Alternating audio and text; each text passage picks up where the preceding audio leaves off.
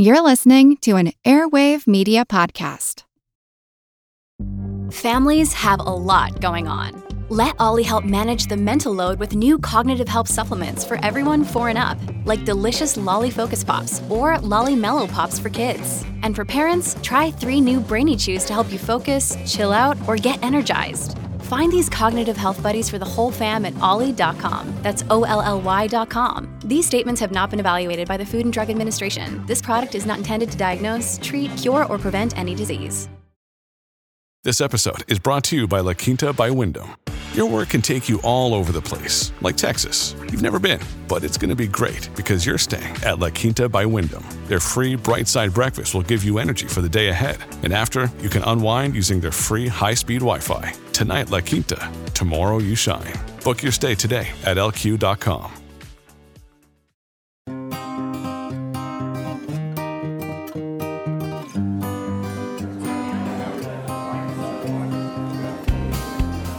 This week, we're revisiting a Skeptic Check episode about science denial from 2018. Now, that was before the coronavirus pandemic, obviously, but it may be even more relevant now than when it originally aired. So, without further ado, take it away, me from 3 years ago.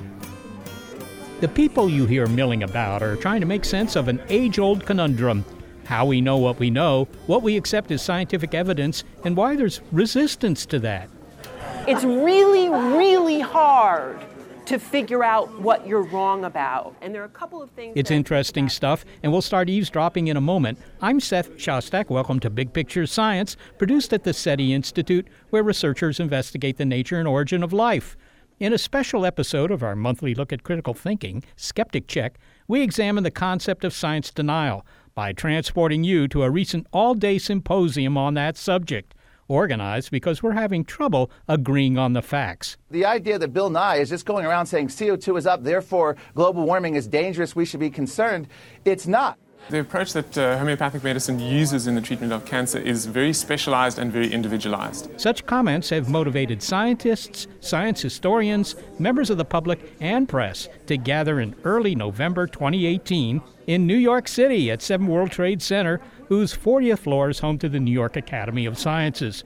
Molly Bentley was in attendance, and she'll share the highlights of the discussions. Hey, Molly, how's New York? Hi, Seth. Well, it's chillier than California, but there was a lot of heat generated in the discussions at the symposium. It was held jointly by the New York Academy of Sciences and the Rutgers Global Health Institute. Good morning, everyone. It is my great pleasure to welcome everyone here in person and via live stream to Science Denial, Lessons and Solutions.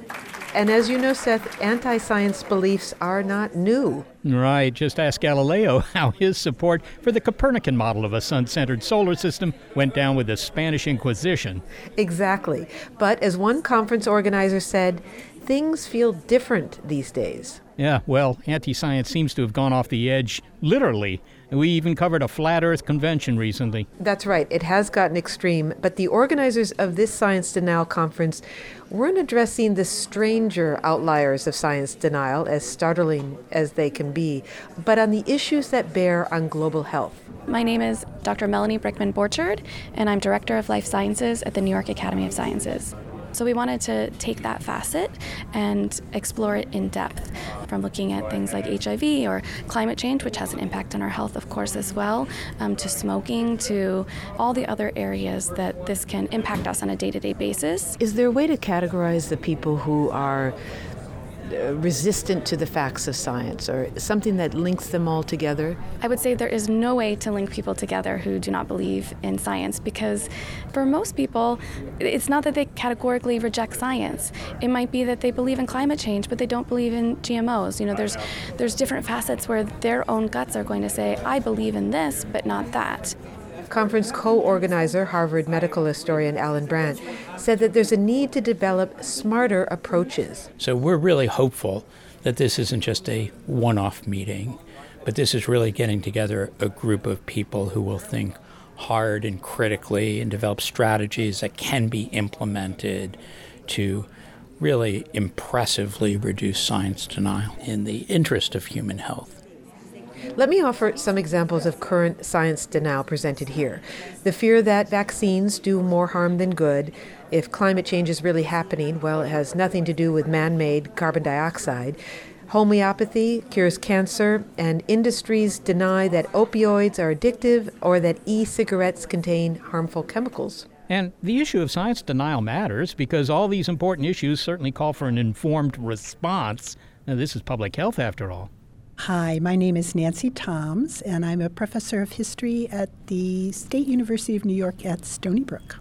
So the definition of denialism is where you are refusing to accept a theory or a fact for which there is overwhelming scientific evidence. And I think that's a key distinction. There are a lot of areas of science in our everyday life where there is discussion, debate, controversy. Does fiber improve in your diet? And do fish oil pills make you feel better? Where you can find lots of different opinions. When you go and look at the scientific evidence that the HIV virus causes AIDS, it's a different order of proof and a different order of credibility. So we tend to use the term denialism for areas of science where there's a strong consensus, and yet you still have people who will deny it. Well, that's a pretty clear definition of science denial. Yes, but ironically, the use of the term science denial was a point of contention right off the bat here at the Science Denial Conference, even with the keynote lecturer at the event. I spoke with her about her presentation. I'm Sheila Jasanoff. I'm a professor at the Harvard Kennedy School. One of the things that you write about and you speak about is this idea that if we are going to combat science denial, I know you're going to provide a modification to that, we need to understand the roots. In other words, this is not the first time we've encountered science denial. It is not something unique to the 21st century. Well, the thing called science denial is not unique to the 21st century. Persisting in calling it science denial, though, is something that may be unique to the here and now. People have been skeptical about science's findings about all kinds of things from a long time ago. So in this country, one of the earliest examples is the skepticism about the theory of evolution, which no matter how much authority people find behind Darwin's initial claim, and no matter how strong the corroborating evidence becomes from much more modern studies in the life sciences, there still remains a stubborn and not decreasing body of thought in the United States that says that this is not how the human species or speciation came into being. But nobody called that science denialism. They called it creationism. They called it anti-evolution. They named it with very specific things. It's more a product of now, especially in response to climate change, that people want to group all of that together and say that it's science denial. And I understand that you have issue with the term science denial, that you'd prefer we not use that term. Why? So I think that the term is, first of all, politically ill-conceived because it immediately places some people in the position of being the true knowers and other people in the position of denying the truth. So to the extent that science wants to preserve its authority, it has to find a way of talking about it that doesn't depreciate other people by saying you just don't know enough. Now, if some of it is semantic, is there another term that you would use, or how would you describe then this resistance to some of the findings, the conclusions of science? Well, first of all, I myself resist things too, and I resist saying that what people are resisting is the findings of science. I think people, to some degree, are resisting the ways in which certain kinds of science have been done, such that they don't have faith in the credibility of that science, and people are resisting science that acts as if it is free from political factors and political influence when they see very clearly, or think they see very clearly, that the science is shot through with politics from the moment of its inception to its political affiliations and what kinds of interests it serves in society. Well, to get to the title of your talk at the Science Denial Conference, it is denial or distrust on not solving the wrong problem. And what do you mean by that? There's a difference between denial, science denial, and distrust. So I think that if you say science denial is the problem, then you're saying that the problem is a matter of knowledge. It's a matter of public knowledge. And almost inevitably, it flows as a recommendation that we should take the denialists and teach them more science, or teach it to them in a way that they really get and that they won't deny it anymore, because, of course, the science is solid. But if the problem is that people don't trust the scientists, it's not the fact, but it's who made the fact, and by what processes, and through what accountabilities, then it becomes a problem of trust, not of knowledge. If what they should be learning about is the trustworthiness of their institutions, then telling them more and more facts about the relationship between the ocean atmosphere modeling is not going to alleviate their discomfort at the ways in which the work is being done. Who, after all, got appointed to the IPCC? Why are those people there? Who do they pay attention to? At the end of the day, when they land in these huge anonymous meetings all over the world called COPs, what does that even stand for? What behind-the-scenes negotiations are going on there? Who's pulling the strings? We know that we're pretty ignorant even about the way government works in our own countries. But when it's working in this sort of global science governance arena, we know even less. So I think that the problem of trust is about process issues, whereas the problem of truth is about content issues. You can't separate content and context. So there are scientists that are out there that are doing this research, and they're getting together and they're coming up with these reports, and the public doesn't know who these people are, where they're meeting. So then that brings us to the big question is, can you give us a solution? And perhaps it's to ask the questions that you just outlined there. And if so, where would you ask them? But what's a path forward? Well, paths forward are a little bit difficult to contemplate right now. But I think that one of the things that I've wanted to see happen is for more of our citizens to become aware of how exactly science links up with politics. So people don't understand the close connections between knowledge and power.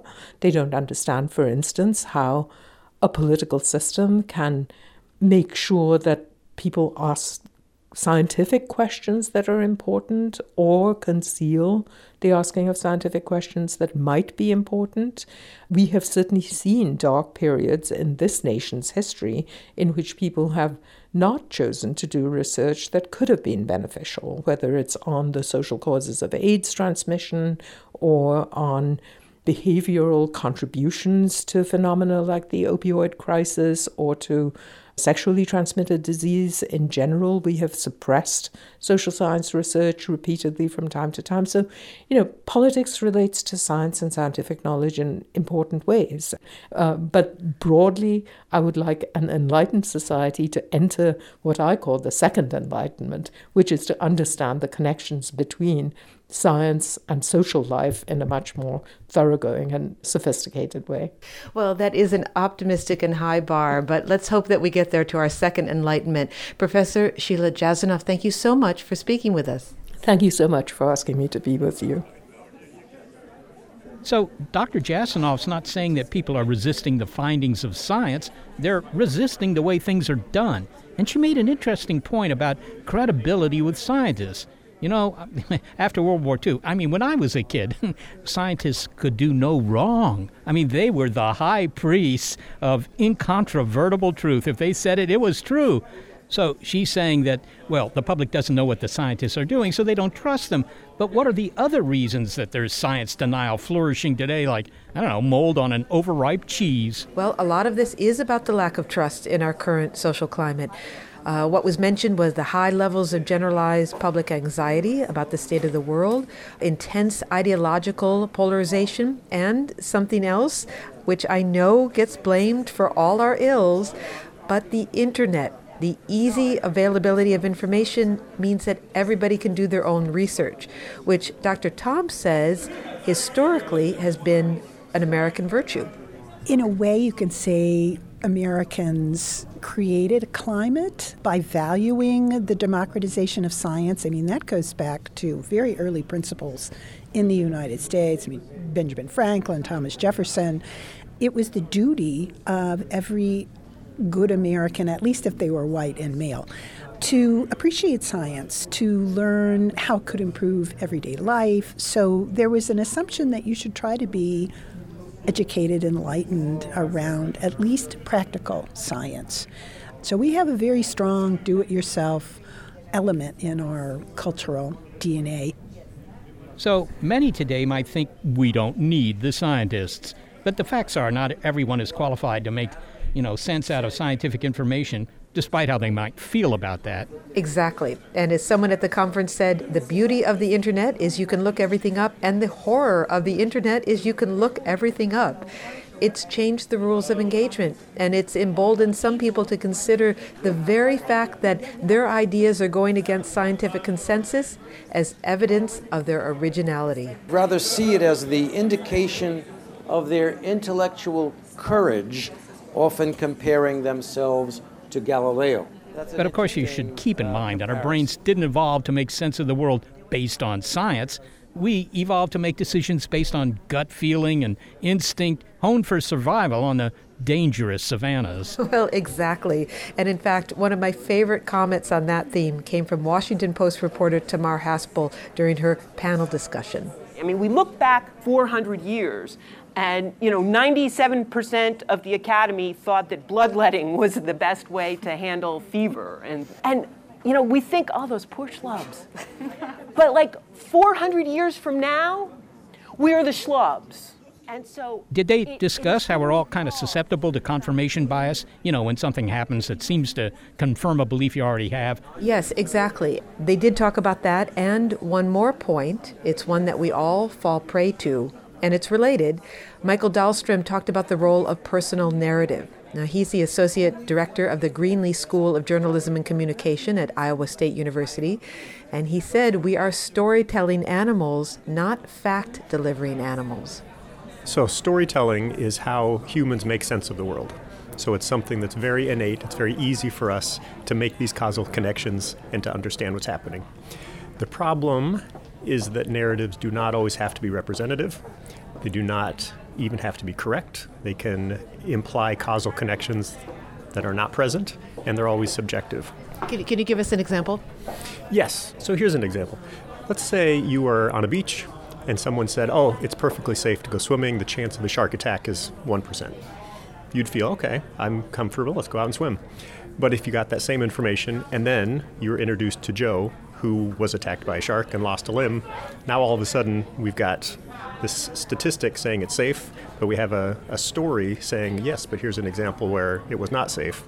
Chances are you're going to go back to the hotel because you perceive that risk because of the story. But it's two different ways of understanding the world. So one is general abstractions. In general, this is true, but then what does that mean at my particular level? And that particular level is the story. So one example would be climate change. So at the broad picture, the science tells us climate change is happening and general abstractions that this is true. But when it comes down to the human level, how does someone interact with that? And so maybe someone has heard a story that their uncle has been a farmer for 40 years and has not noticed any changes. Now that could be completely true, that that individual has not seen any changes. Climate change can also be true, yet they're in conflict. And when you pit the two against each other, very often it's the story that is more persuasive. The individual that has not experienced the larger abstract idea could be led to believe that it's not happening. The larger abstract idea is not true. If it was, I should have experienced it. And then it's not just that individual, but that individual might tell that story to someone else, which might tell the story to someone else, and now you've got this spread of an experience that does not correlate with the science, and people can start to say, well, maybe I'm going to doubt the science now. So the stories that we tell ourselves will usually be the most compelling, not the most accurate. The big picture so far from this conference is that some very common human foibles encourage us to maintain beliefs that are at odds with science. It's not because the science is unavailable. I mean, the current climate of anxiety, mistrust of authority, and our own hubris in our interpretation of scientific fact, plus our own worldview. I mean, there's a lot in play here. Exactly, there is a lot in play, but there's more. Systems that are in place that actually conspire to keep anti-science views flourishing. Okay, we're going to hear about those next when we continue with a report from the New York conference. This is a special episode of our monthly Skeptic Check on Big Picture Science, Science Denial. Hello, everyone. You may recognize me as Gabby from the History of Everything podcast. And my name is Brenna, and you don't recognize me from anything yet. Together, we're two scientists who explore all of the weird little questions and conspiracies of the universe in our new podcast, Mystery of Everything. Everything has an explanation. We hope. But that is what we're here to figure out. We will dive into the science behind many popular conspiracy theories, such as vaccines causing autism, flat Earth theory, and was the moon landing fake? And if so, why the heck would anyone even do that? But it's not just conspiracies. There's a lot of cool mysteries that we will attempt to use science to explain, such as near-death experiences, what made the Vikings go berserk, and can I control my co-host with MK Ultra? Wait, what? Anyway, make sure to check out the Mystery of Everything podcast everywhere where you find your podcasts.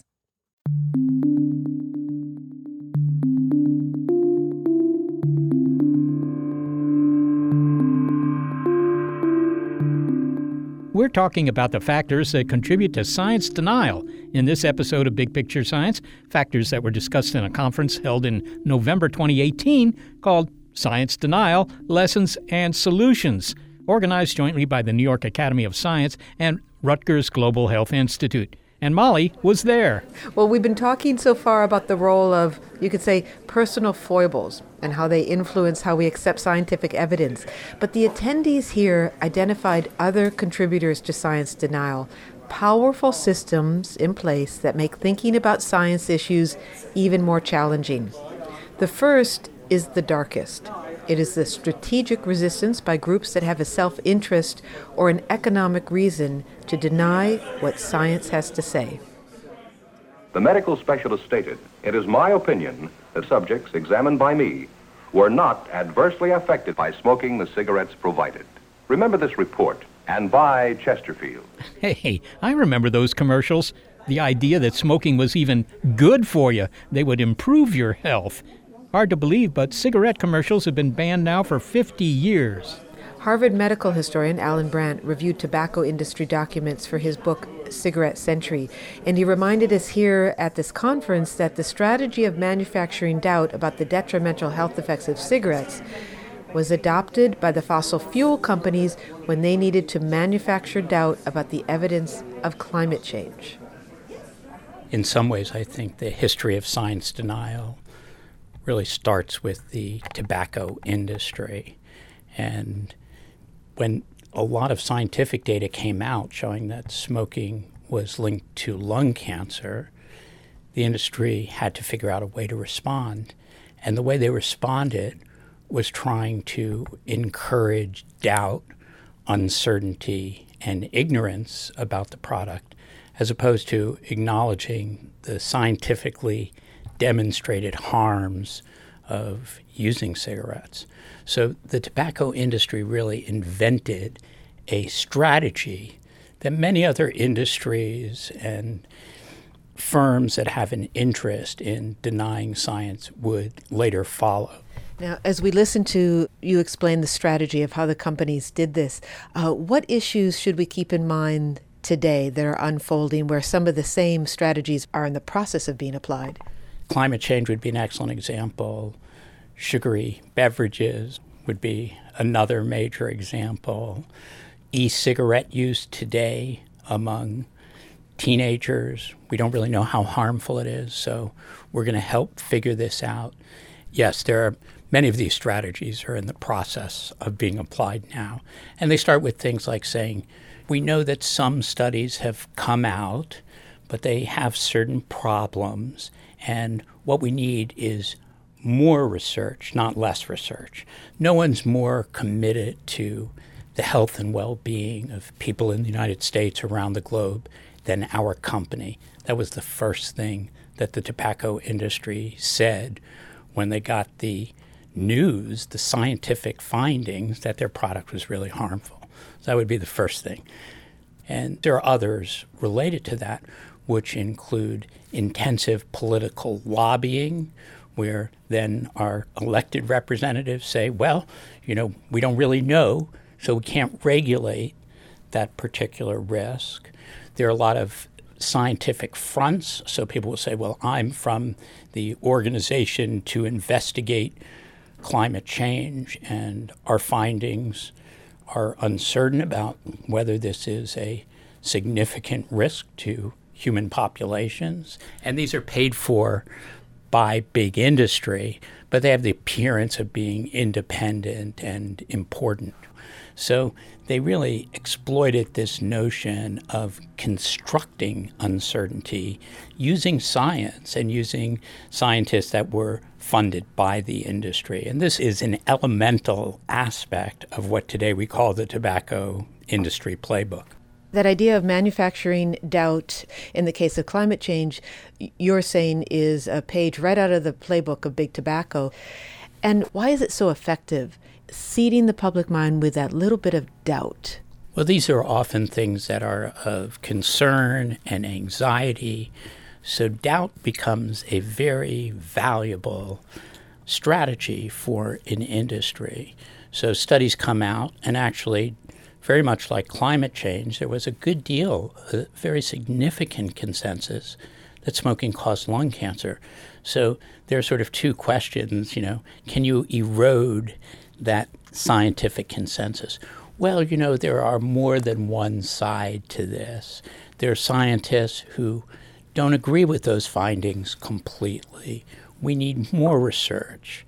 And then in the case of tobacco smoking, much as it is in climate regulation and concerns about climate change, people say, well, I think there's a debate about that.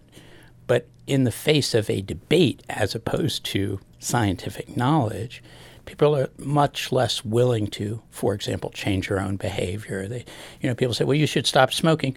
Well, there's kind of a debate about whether it's really harmful or not. And I haven't experienced any bad effect. And those are things that were just horrible for smokers. Then what else did the industry do? They said, well, we're going to put filters on cigarettes. And if there is something, they wouldn't admit that there was, but if there is something in cigarettes, our filters will take them out.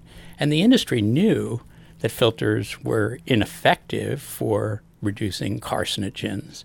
But the production of filtered cigarettes, again, reassured smokers. So this is a form of reassurance through denial. Climate change isn't as bad as, the naysayers say it is. Tobacco's not really as harmful as some of the public health people say it is. So planting doubt is crucial. And psychologically, it works well if you want to continue that behavior. I've lost many people to smoking in my family, including my mother. She enjoyed smoking, so any public message that suggested it was okay to smoke is something that some smokers are going to hold on to, aren't they? I think it's very powerful, especially in the instance of an individual behavior like smoking that is so highly addictive and so incredibly harmful. So smokers need a form of saying, I'm really not harming myself the way some people say it, and they needed a way to rationalize their use of a highly addictive and dangerous product, and the companies kept providing one. And this is really my concern. Right now we're being asked to make big investments in protecting our climate and reducing carbon emissions. But if the companies say, well, we really can't be sure, and maybe this isn't going to be as bad as people say, and there's some evidence, but it's equivocal, there are scientists who disagree, then we fail to make, in this instance, some of the resource and political and really personal commitments to reducing climate change, much in the same way. So what does doubt do? Doubt undoes our ability to protect ourselves from harm and for our political processes to protect us from harm. That was really true in the case of cigarette smoking. The Congress did next to nothing for really 20, 30 years to protect the American public from smoking because in addition to the doubt, they then used this sort of information of doubt and their communication systems to lobby Congress really intensively. And then Congress people would get up and say, well, we don't really know. But as you said, it wasn't just the companies that were saying there may not be a link between smoking and disease. They had industry-funded research. So that's very difficult for the public to parse. The research says that there's no link. The public may not realize who has funded that research. And you could forgive a rationally thinking person for saying, well, it looks like the studies are equivocal. That's exactly right. And, everything gets compromised. Our political processes get compromised by the deliberate insertion of doubt. Our media gets compromised as well. So the media wants to be scrupulously fair and has a history of wanting to present balanced arguments. And so typically with cigarettes, they would go to somebody who said, smoking causes lung cancer. And they would say, we also spoke to somebody who is a scientist who is doubtful. Now, they were often paid by the industry or supported by the industry. But as you suggest, in early media, that was rarely revealed. And I would say even now, the insertion of messages of doubt about climate change is characteristic. So, for example, just 2 months ago, the Wall Street Journal runs a op-ed piece on doubts about climate change. It turns out that the author has a long history of support from big energy and from, the climate science denial system, but it's not revealed and it's not acknowledged or disclosed in the Wall Street Journal. So I'm part of a group that's trying to very closely monitor how these interests are expressed, whether the media is covering these kinds of topics appropriately. But the idea of let's take a balanced view on climate change is to play into the hands of science denial. Alan Brandt, thank you so much for talking to us. Thanks a lot, Molly. Again, Alan Brandt is a medical historian at Harvard University. So that's why it's important to see who's funding the research. It could be an industry with a dog in the fight, namely its profit. Right, that's exactly right. But it is also true that people are very quick to cast industry in the role of villain, especially when they're opposing things such as GMOs or vaccines. So you'll hear the line of argument, I don't trust anything the industry says. Yeah, it certainly happens in science fiction, the evil company, like in the movie RoboCop, where there was this company, Omni Consumer Products, that made the robots. And it didn't seem to bother the company that the robots would occasionally kill people. Well, they should have been called ominous consumer products.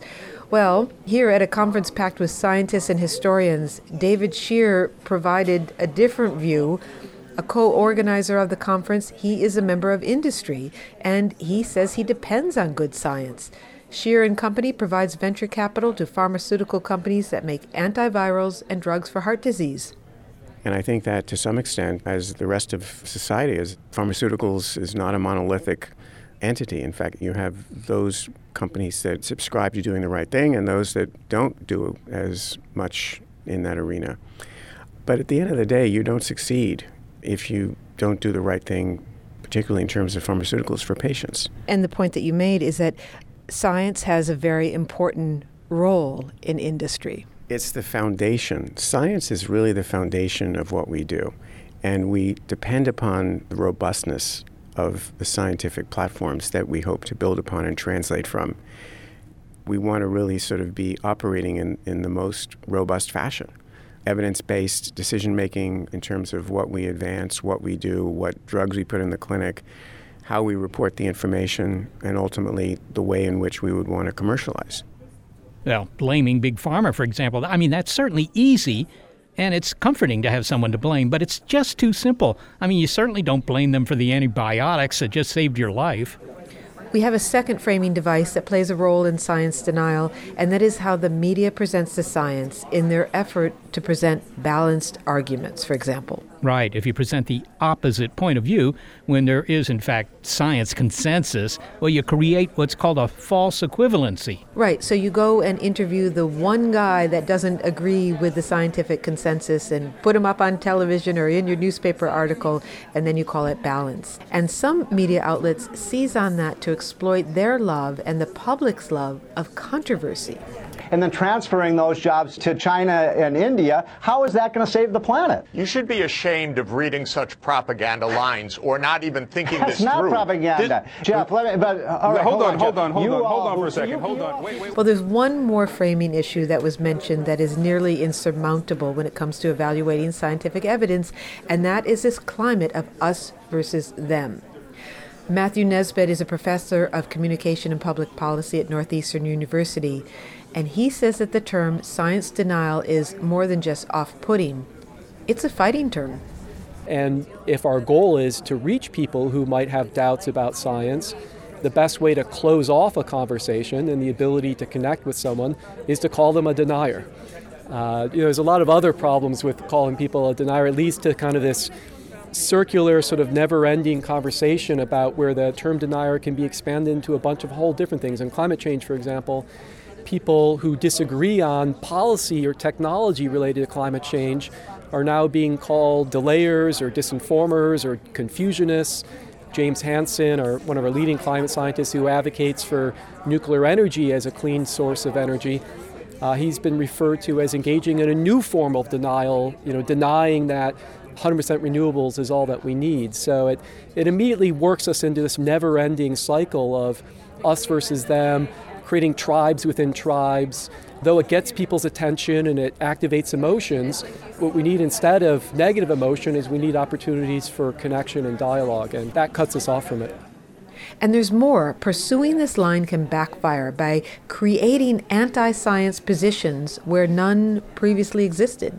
So if you then mount a campaign where you're labeling Republicans as the party of denial and constantly labeling them climate deniers, you make that cue for Republicans that much more salient and available to them.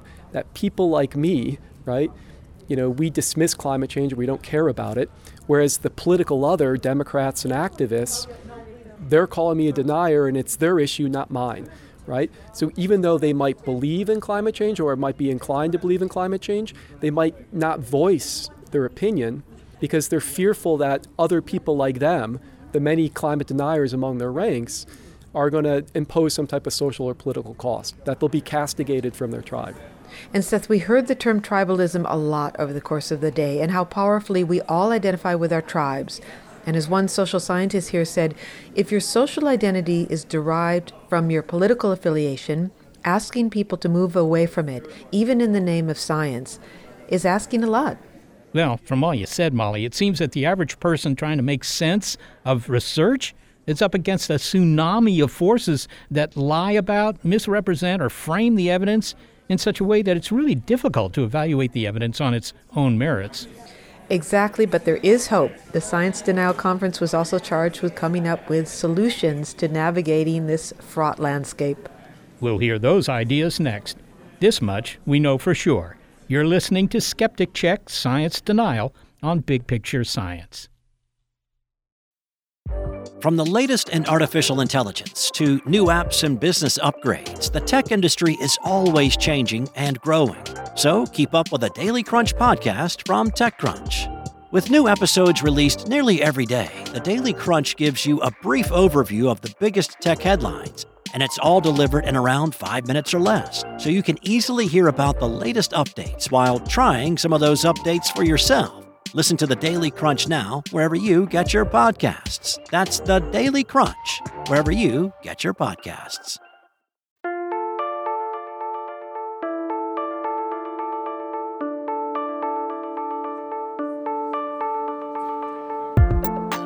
We're talking about science denial. In this episode of Big Picture Science, drawing on insights shared at a conference on the subject at the New York Academy of Sciences. And Molly was there. And now we come to talking about solutions. What was proposed, Molly? Well, when we got around to the topic of solutions, we were reminded that there is a certain percentage of people whose minds you're never going to change. As you well know, Seth, something like 30% of Americans have disbelief in many of the very well-established claims of science, and that number never budges. Yeah, well, one that's certainly close to home. A third of the public continues to believe that some UFOs are alien spacecraft. But we've also heard that most people are not simply anti-science. Right. And so the task is to influence those people who have open minds.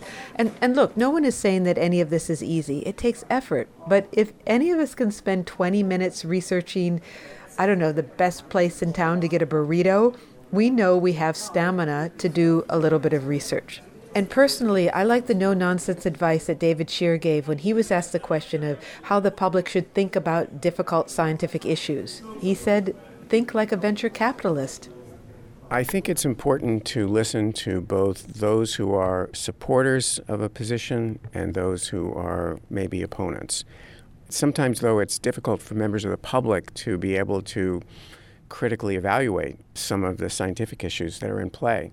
Part of what one does in venture capital and what one does in company building, as I've done in my career, is you always look at who is offering the expertise.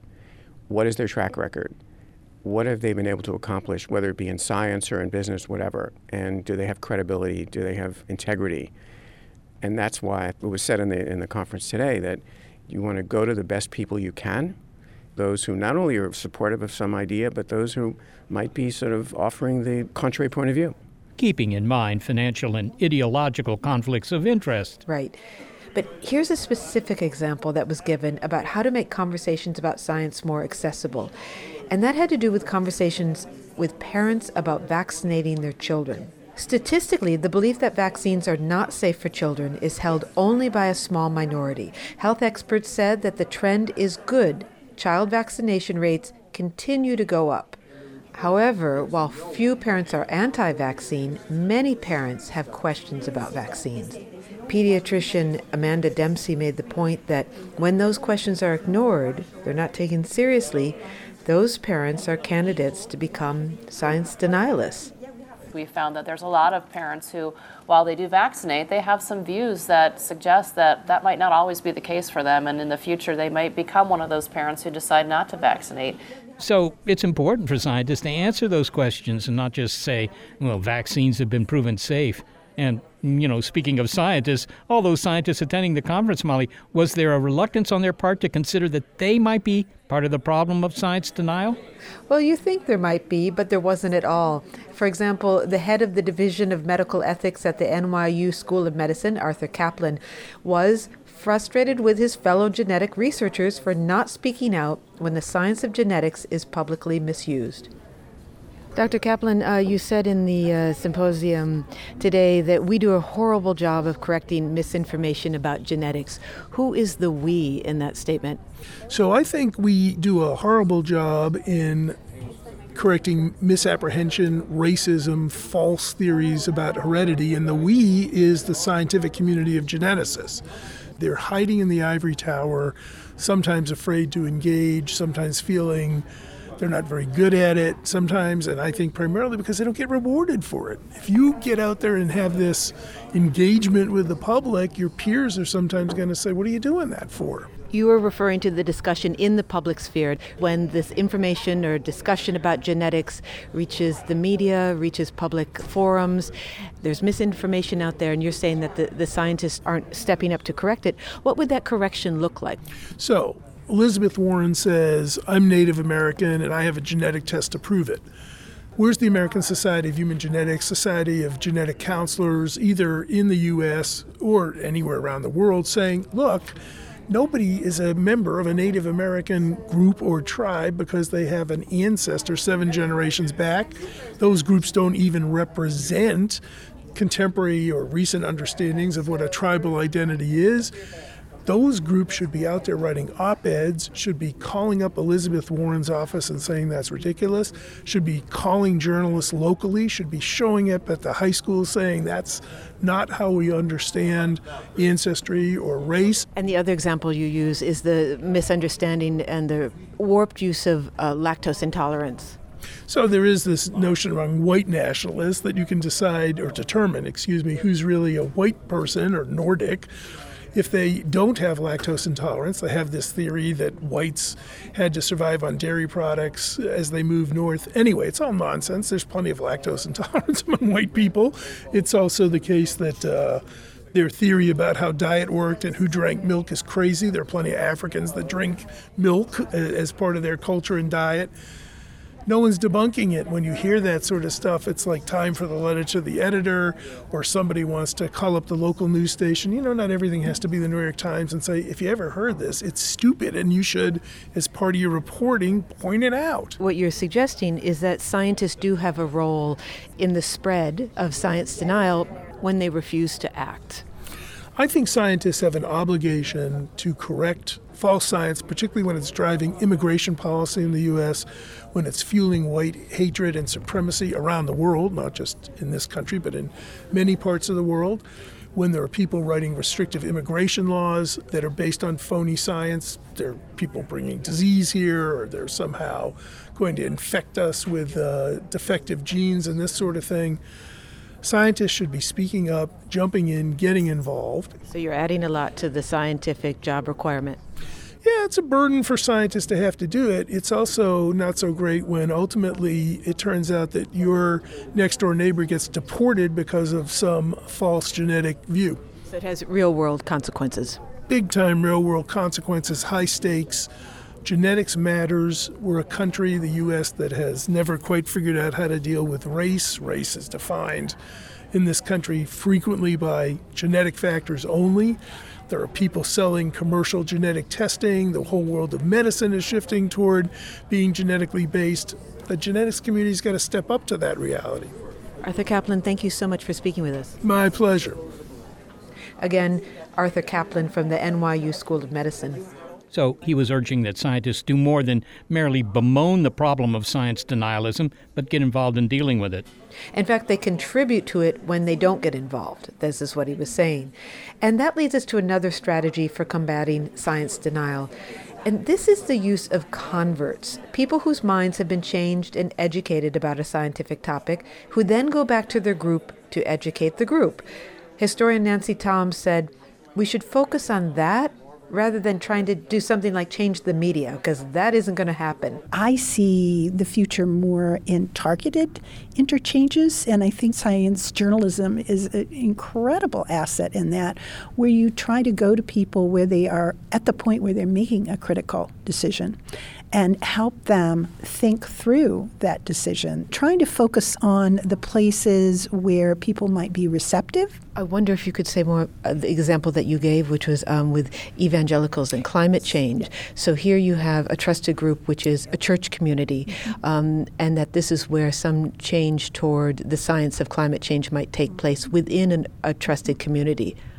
To me, one of the most interesting developments over the last couple of years is watching a big segment of the evangelical community break with the more authoritative ranks of evangelicals who deny climate change or who say, well, God will take care of us. We can continue to do what we're doing and it's okay, and are actively creating a network to try to reach out to their fellow evangelicals.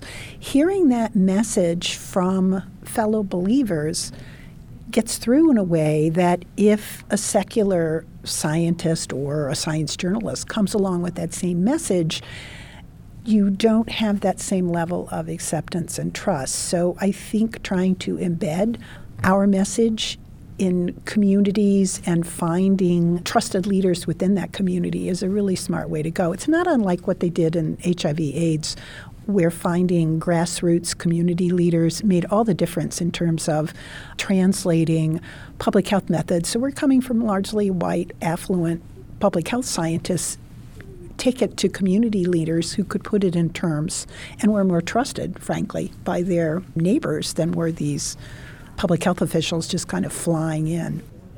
Well, clearly you're more likely to accept an argument presented by a peer that you already trust. And perhaps one of the most riveting talks that caught everyone by surprise was from Jerry Taylor, a former member of the conservative Cato Institute and a former self-described climate change denier, whose job was to refute the scientific arguments for climate change, and whose mind was changed, he said, when he ran out of responses to the scientific evidence. He talked about the value of being a former Republican who could talk to other Republicans because he understood where they were coming from. And what we found when we're on Capitol Hill with the Republican legislators, senior staff, and the rest, is that if there's a trusted messenger, I mean, it's not a guy from Greenpeace coming there, it's me. Right. I said, look, I used to be right where you are. 23 years, I wrote most of your talking points. I completely understand why you're skeptical. But let me tell you why I changed my mind. So that's the value of hearing a reasoned argument from an insider. Apparently it works better than yelling at people and telling them why they're wrong, as tempting as that might be. Well, exactly. The loss of civility only makes divisions more entrenched. And here's some final thoughts, one that adds even more complexity to this whole idea of finding strategies to combat science denial. It comes from Michael Dahlstrom. So this, I think, is a big question that surrounds science denialism, and it's one I don't have an answer, so I'm just going to expand on the question. What is the goal for combating science denial? On one hand, some people seem to want us to have complete deference to science, that science will tell us what is true and we should believe it. But on the other hand, we also claim that we want people to be skeptical of information sources, skeptical of authority, and be critical thinkers, which would mean sometimes it is appropriate to push back against science. And that's also a goal. So what is it that we want to achieve regarding science denial? I guess it's somewhere in the middle, but depending on who you talk to, might lean one way or the other. Michael Dahlstrom makes an excellent point. You want people to be skeptical. On the other hand, you want them to also value the conclusions of science. Well, now I'll leave you with this. This final thought came from a journalist at the conference who said to remember that when you tune into a news source and you hear an argument from what you consider to be the other side, talking about science in a way that is cherry-picking scientific data, usually what's being said is not a lie. It's not that the information is false, it's that it's incomplete. And that is a good way of summarizing the message at the Science Denial Conference. With the exception of, some salient historical examples, a lot of the discussion about science falls short not because the information is fabricated or unavailable, but because, for the many reasons we heard today, the big picture is incomplete. Thanks for your coverage, Molly. See you back in California soon. You're welcome, Seth.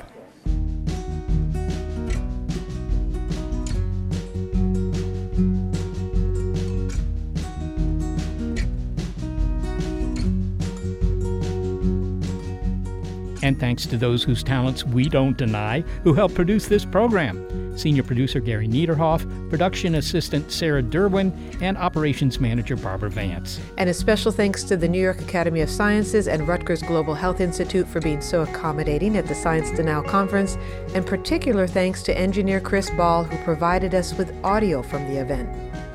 We're also grateful for financial support from Rena Shulsky-David and Sammy David, and the William K. Bowes Jr. Foundation. Big Picture Science is produced at the SETI Institute, a nonprofit science and education organization whose scientists study the origin and nature of life. And a big thanks also to our listeners. Your ears have been attuned to our monthly look at critical thinking on Big Picture Science, Skeptic Check, Science Denial. You may be listening to our radio show, but did you know we're also a podcast? Subscribe to the By Pi Sci podcast, and you'll never miss an episode. You'll find links on our website to the platforms that carry us.